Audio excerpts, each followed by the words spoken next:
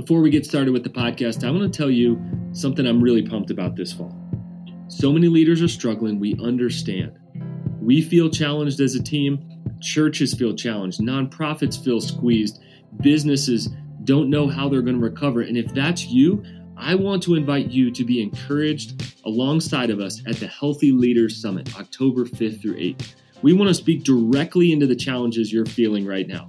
It's hard to get healthy and stay healthy in this season, but we want to help you. This isn't just one more online conference. This is an online experience. We believe you'll be encouraged, you'll be equipped. We have some incredible thought leaders, authors, speakers, pastors, business leaders coming to you like Mark Batterson, Sam Collier, Jenny Catron, Pete Scazzaro, Katie Cole, Dahadi Lewis. We're also going to hear from Jimmy Miato from Compassion International about the succession plan, why it is working so well. Guys, fascinating conversations with some incredible people. You do not want to miss this. Here's what's cool is you get to watch this from home, or you could watch this in the boardroom. You could watch this with your team, with a friend, with somebody else, or completely by yourself. We want to encourage you to set aside a day on the 5th through the 8th, maybe 2 days, maybe all 4 days, as kind of a study leave, as kind of a break to be refilled after the September push. Guys, we know you're tired, and we want to encourage you to block off this time on the calendar, to dedicate these few days to be refilled in your leadership, in your heart, in your mind, in your soul. You do not want to miss this. For as little as $5, you can attend. So go to healthyleaderssummit.com. The registration is live. It is live right now. So go get this, share this with a friend. We can't wait. We will see you at the Healthy Leaders Summit, October 5th through 8th. We are pumped.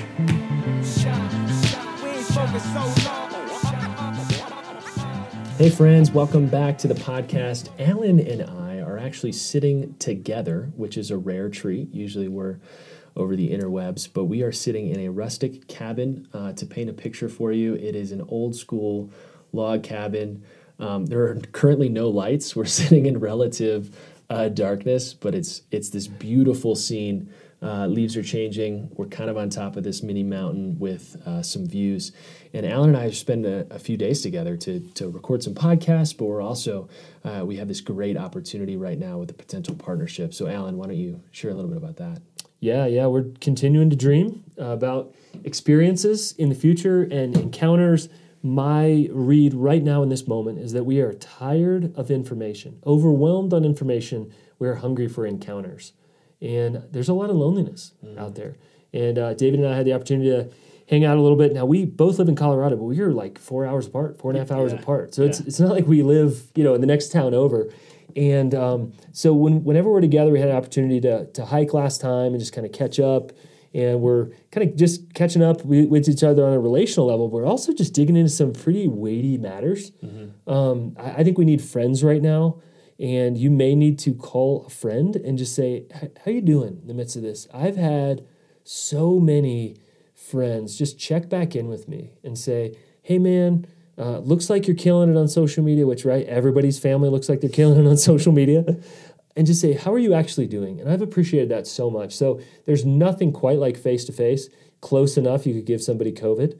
So we are definitely COVIDable right now, 3 feet away. But there's just nothing like checking back in and saying, how are you doing? And I think we're in a very distracted moment right now.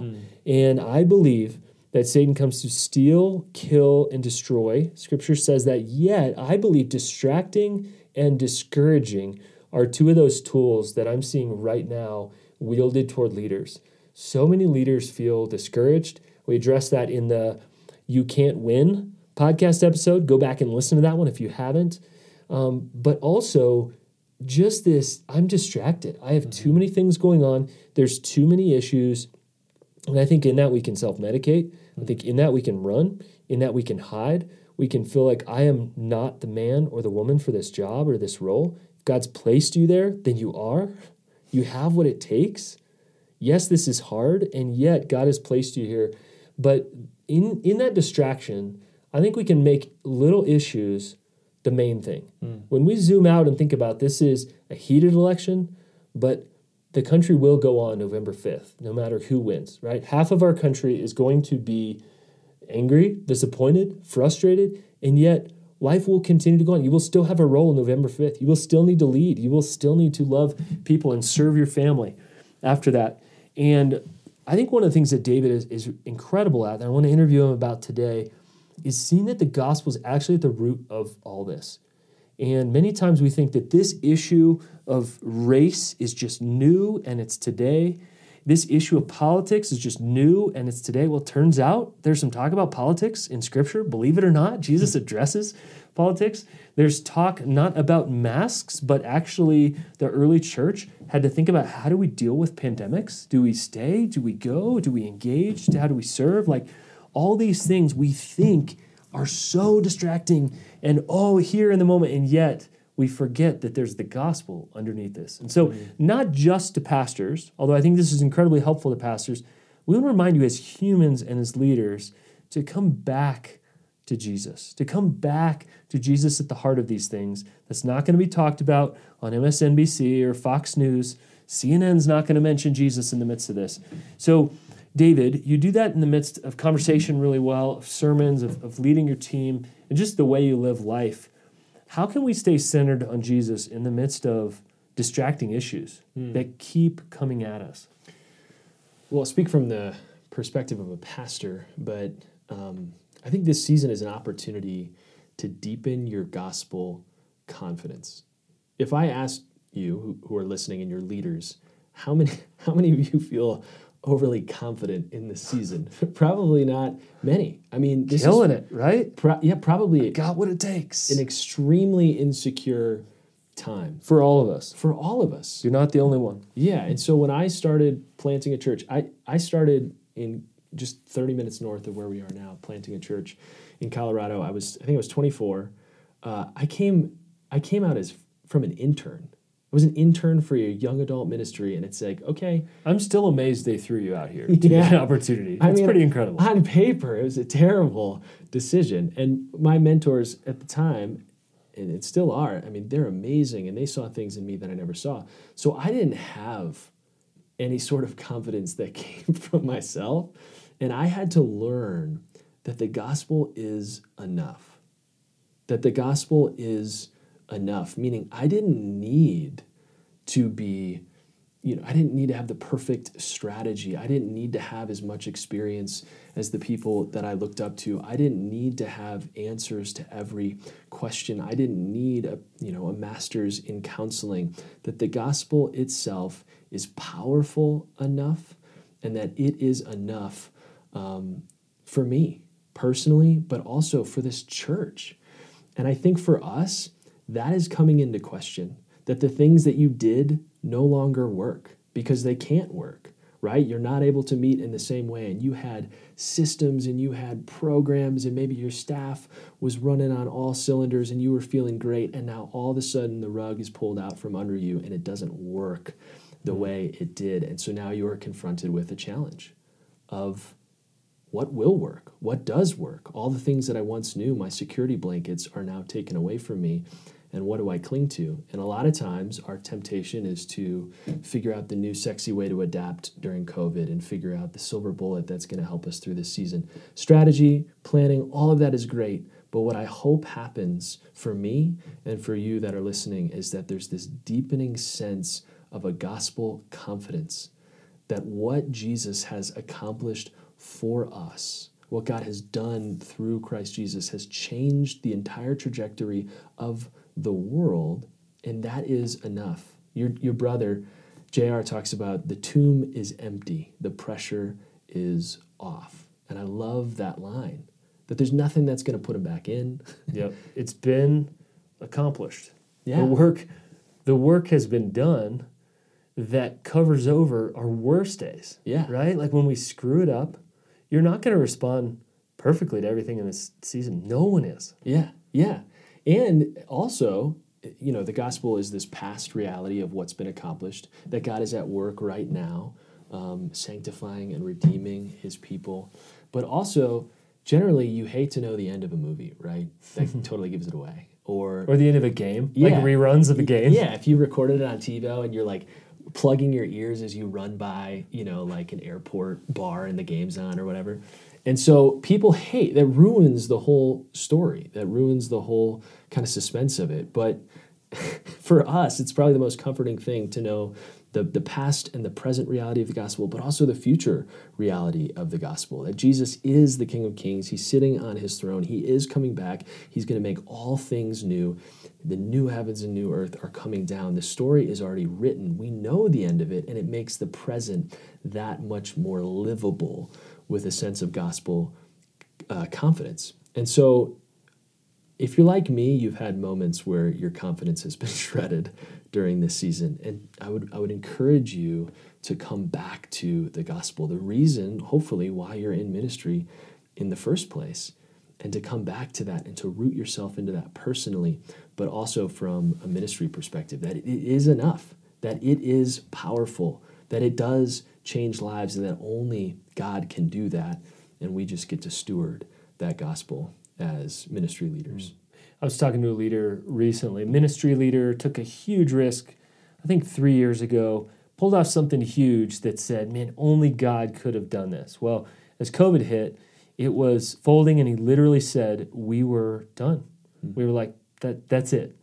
It ended literally our supply chain. There's no way this can continue. And tears in his eyes. I was like, so what happened? And he's like, we just started giving our last stuff away for free. Local news picks it up and says, why are you doing this? Is this giving them a chance to share the gospel with their whole city and saying, I don't have any other way to say this, but it's just God. It's just my Jesus compels me. And again, they said, now we've never been doing better. It's only God that we're even here. I mean, it's just crazy to think about. And that's an extreme story, right? You don't need to have something that's that massive. But in these moments, sometimes we say only God. How did you have the energy? How did you have the strength? How did you have the discernment to lead through the season? Like it's only God. The phrase that I love to say is you are God's kid, whether you are on the honor roll or in the principal's office. And many leaders are getting taken out to the woodshed right now. And you probably don't deserve it. Let me just say that. You probably don't deserve it. You can't do everything perfectly. We've addressed that in podcasts before. But it's so helpful to know that God deeply and dearly loves you. You're his kid. And people are not wise with their words right now. They're just ripping on leaders, especially right now, making hard decisions. It's an incredibly hard time to lead. And yet, for whatever reason, God has chosen you to lead for this moment. He's given you the influence in your family and your friend groups, on social media, as an influencer, in your church, in your business, in your team. Whatever influence you've been given, God wants you and wanted you, for whatever reason, to have that influence and to just say, wow, what I can do is to say Jesus at the middle of this. Jesus. Now, issues. I want to talk about that for a minute. There's a lot of issues swirling, and it's easy to get distracted within an issue and to think that we can preach into the issue or just talk into the issue without chasing it to the root. How do we see an issue, David? Maybe you're preaching within your church, for example. We see an issue, we need to address it, but it would be short-sighted just to end with a sermon or a study on Scripture or a conversation on that issue. How do we kind of go deeper and excavate a little bit to find Jesus there? Yeah, I mean, we're living in a bad news era that, quite frankly, is exhausting to the point where it might do us some good to turn off the news and social media, and not to not be informed, but when you have this amount of bad news just coming in over and over like waves, and you're getting battered around, it's exhausting. But here's the opportunity, is that we believe, the gospel is good news. That's what it literally translates to. And so we actually have an opportunity as the church or as leaders to speak good news into a bad news world, into bad news situations that truly are bad news, that we should address as the church. We shouldn't ignore them. We shouldn't whistle past the graveyard pretending like this is, not happening or this doesn't exist. We shouldn't put on a fake smile and pretend like everything is okay. However, when cracks form in the foundation of our culture and our society, instead of ignoring them, we get to fill them with the mortar of the gospel. We get to speak into that bad news with good news. And so I would look at this as an incredible opportunity that people are desperate for some good news. That people that aren't believers, that if their kind of secular gospel was be as comfortable as possible, get as many nice things as possible, have as much stability and comfort as possible, that has been turned upside down. That the kind of worldly or secular narratives of good news are starting to show wear and tear. They're starting to show cracks into them, in them. And so the mortar of the gospel can fill that in. And so when we look at these specific issues, they can all be traced back to the gospel. I mean, I don't know if it's I'm not Reformed, but Tim Keller has been, a big influence on me, and that really all of, not just the Old Testament, but all of these issues in our life can be traced back to being a gospel issue. The macro story that points back to Jesus. Yeah. And I've honestly, just to tell the truth on me for a second, I'll never forget when I preached a sermon. We were in not even the heart of the Old Testament, sort of the gut of the Old Testament. Where I'm going, it was one of those passages where it's like, how can one preach something hopeful about it? It was like that scripture landed on me. In those few chapters, I was like, oh my goodness. And somebody came in, I never saw this person again. I don't even know if I shared this story with you. I saw that person one time. Person came in, was kind of in the back, and then kind of during the communion time just came up to me and I was hoping would say, wow, you dealt well with a really hard passage. And actually just said, I like how you said that. I like what you shared, but where was Jesus? And it just broke my heart. And it was like, oh, man. And I was so focused on covering the text, covering the issues, saying them in a way that wouldn't just be like, bam, all these people are dying, there is no hope. I actually forgot to chase it back to Jesus. And that was just a huge message for me, was to say, man, what is the zoom out story? How do I zoom out to, yes, this is all heading toward the cross? So let me just make it really real right now. Somebody wants to have a conversation with you. Somebody's criticizing you about masks, about how you've approached the race conversation, about how you're approaching the election. They're feeling like you are too Christian or you are too pagan, you are too conservative, too liberal, whatever those words mean these days. And to ask, okay, how can I position myself as Jesus would? Did Jesus get criticism? Absolutely. How did he respond in those? How did Jesus approach parties and conversations? Those are social spaces where people are going to have real conversations with him. Approach the criticism, never there enough for his family, and yet never, doing enough for this person or this people group. To think about that he arrives after the death of his friend. Where were you, Jesus? You were too late. You're too slow to the party. So if you're being criticized, number one, it's not personal. Number two, Jesus himself was criticized. But can you take that a few layers deeper to the gospel? And I believe that could be the greatest apologetic that we have to offer, is that we could think deeper beyond an issue. I think about racial reconciliation for a moment. We have a deep and a thick history that can take us back, yes, of struggle, and that, yes, the church has been complicit in things of race over the past, but look at Scripture. It's so deep when it talks about this. But if you don't know Jesus and you're trying to figure this out, other than just being nice to one another and making sure that we all have equal opportunity, that folds. That doesn't hold up like the gospel we have of Jesus coming in to bring dignity. Think about women and women's empowerment, and think about how Jesus brought dignity to the woman at the well. How can you look beyond that to how Jesus responded, to how Jesus lived in the midst of that? And it feels like a lot of tension. And so I think, we can apply that in conversations. And David, we can apply that in our churches. I think we need to. I think we desperately need to in the next few months, in the danger of distraction. What else, David? What else is really key for us to be thinking through? Well, to go back to the tension of feeling like you're caught in between this messy time and that you're going to be dealing with criticism, a lot of fears and doubts and insecurities are going to come in. And so before you even figure out how to tether the gospel to all of these cultural issues, my advice to you is to become fluent in the gospel for yourself and your own identity. Because you're, and I'll speak from experience, you're entering into a season that is difficult. where your identity is going to be tested, because criticism does feel personal. You're going to wonder, am I cut out for this? I'm maybe not seeing the amount of success or the kind of success I was seeing before.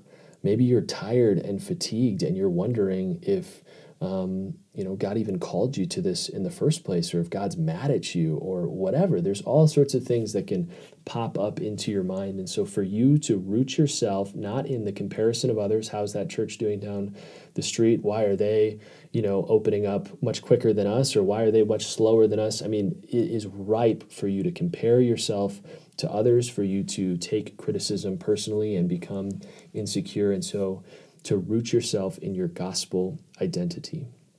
And Alan, you talked about this, but that really you are God's kid, and that before you do anything, that God already gave his life for you to secure a relationship with you.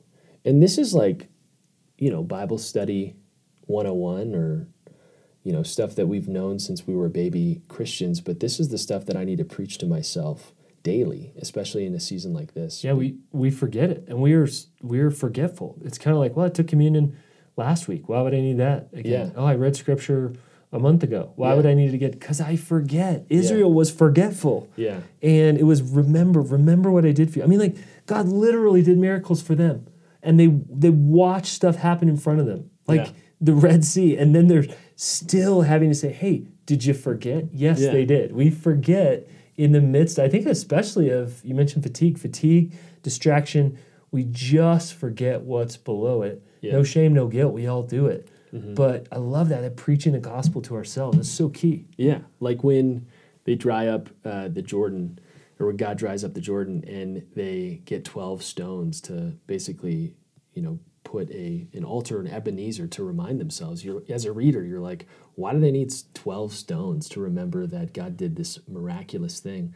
But we need the same thing, where God does amazing things in my life. If I go back and read old journal entries, and I'm like, man, I totally forgot about that. And so we need these personal moments, these Ebenezers in our life, to root ourselves and tether ourselves back into the gospel, because these things do affect our practical life.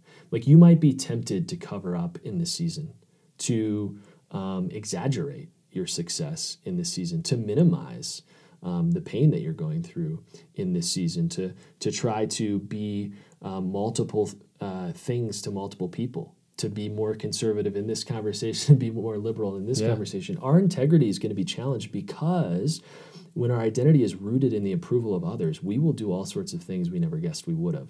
And it's going to be tested in this time. And so here's an example. If I tell a white lie to save face, we might say, oh, that's just, a sin issue. We're all sinners and things like that. But you can trace it back to a gospel issue. That really, what was that white lie there for? Well, it was to, seek the approval of others. It was to make sure that they don't think less of me, that I'm still secure in their sight.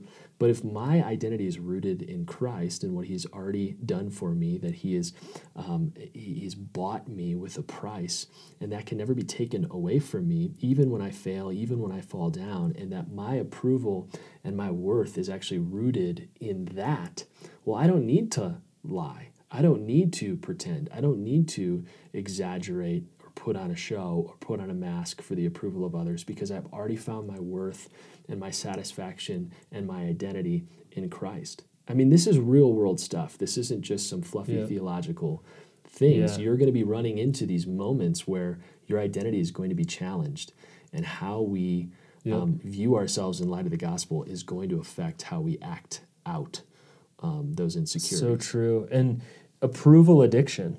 You already have approval. You don't need it. And I know you're like, oh, but I need to know. Sure, we need to know. We have a few people in our corner who believe in us. I mean, I hope if you're married, then your spouse, you're like, man, they're in my corner. I have a few close friends, yes.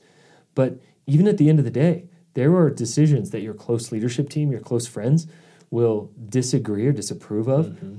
Approval addiction, guys, we already have it. I think about cancel culture and just the fear of saying the wrong thing in the right moment and getting canceled. And I just think about, like, salvation cannot be canceled. Mm-hmm. Your relationship with God your Father cannot be canceled. Are we all living in some kind of anxiety about getting canceled by one tweet, one quote, one statement? I think we are. I mean, I think the fear is at an all-time high, and yet I need this conversation today. I need to be reminded of this. Like, I am God's kid, deeply and dearly loved. And maybe the last thing to just think through, we don't have like a huge practical, this is just more of a kind of conversation. We don't have a huge practical thing to end with, but just whenever we mix up who we are with what we do, it always gets weird. Yeah. And it sometimes gets dangerous. And if our identity is in being a leader of a business, being a leader of a team, being a leader of a church, being a leader of a nonprofit, and that nonprofit, church, business, whatever, is not doing well with the metrics we had before, then we feel like, well, I am not as worthy. I am not the leader that I should be. I should not be leading this thing. And the reality is, we've just had a hard season. It doesn't have anything to do with your identity. The impact many of us have felt has been stripped from us in this season, and it's identity versus impact. It's roots versus fruits. We need to be identity-grounded leaders versus impact-seeking leaders. Identity-grounded versus impact-seeking. Impact lies to us. It tells us we're better than we are and we're worse than we are. And the reality is that we are God's kids. We're deeply and dearly loved. You may feel like you got dragged into the principal's office right now, that you're about to get canceled by people walking out of your church, about to get canceled by people who have been following you. You're talking up too much on race. You're not talking enough. You're talking about this much, this issue. Whatever that is right now, I just think I take such joy in that and such security even in that we cannot be canceled in the midst of cancel culture. And maybe just the last thing is, it's hard to live out good news in a fake news and a bad news culture. There's so much fake news, there's so much bad news, and it almost feels risky to say, but what's the good news here? Because sometimes I want to fit in by saying, yeah, it's brutal. Yeah, everything's hard right now. Yeah, this, and it's true. It's just not the full truth. And so we want to invite you guys into that. I know sometimes we don't want to feel like a freak to be the one that's giving that other perspective on what's happening. But no matter who is heading up our country November 5th, God's still on his throne, period. And I want us to remember that. I need to remember that. David, you need to remember that. Everyone listening, this is a hard season. And yeah, God's still on his throne. We always want to bring you back to the heart of it. We want to continue to talk about timely issues. The reality is the gospel is timeless. And I have to believe that it even applies right now in this season. None of us probably feel like we're killing it. None of us feel like we're living out the metrics maybe we were in the past. But here we go, guys. Let's continue to wade through the wilderness, knowing that our identity is not at stake. Guys, we love you. I want to continue to have real conversations and sometimes even raw conversations. Keep tracking along. If you need to listen to this again, if you need to send this to a friend, if you need to have a discussion with it, with your team, we hope this can be a practical tool to you. Again, finding freedom. We are not in the leadership business at Stay Forth Designs. We are in the freedom business. We want to remind you of the freedom we already have in Christ, the freedom we've already been given as sons and daughters of the King, deeply and dearly loved. Friends, continue to lead well, but remember that what you do is not your identity. We ain't focused so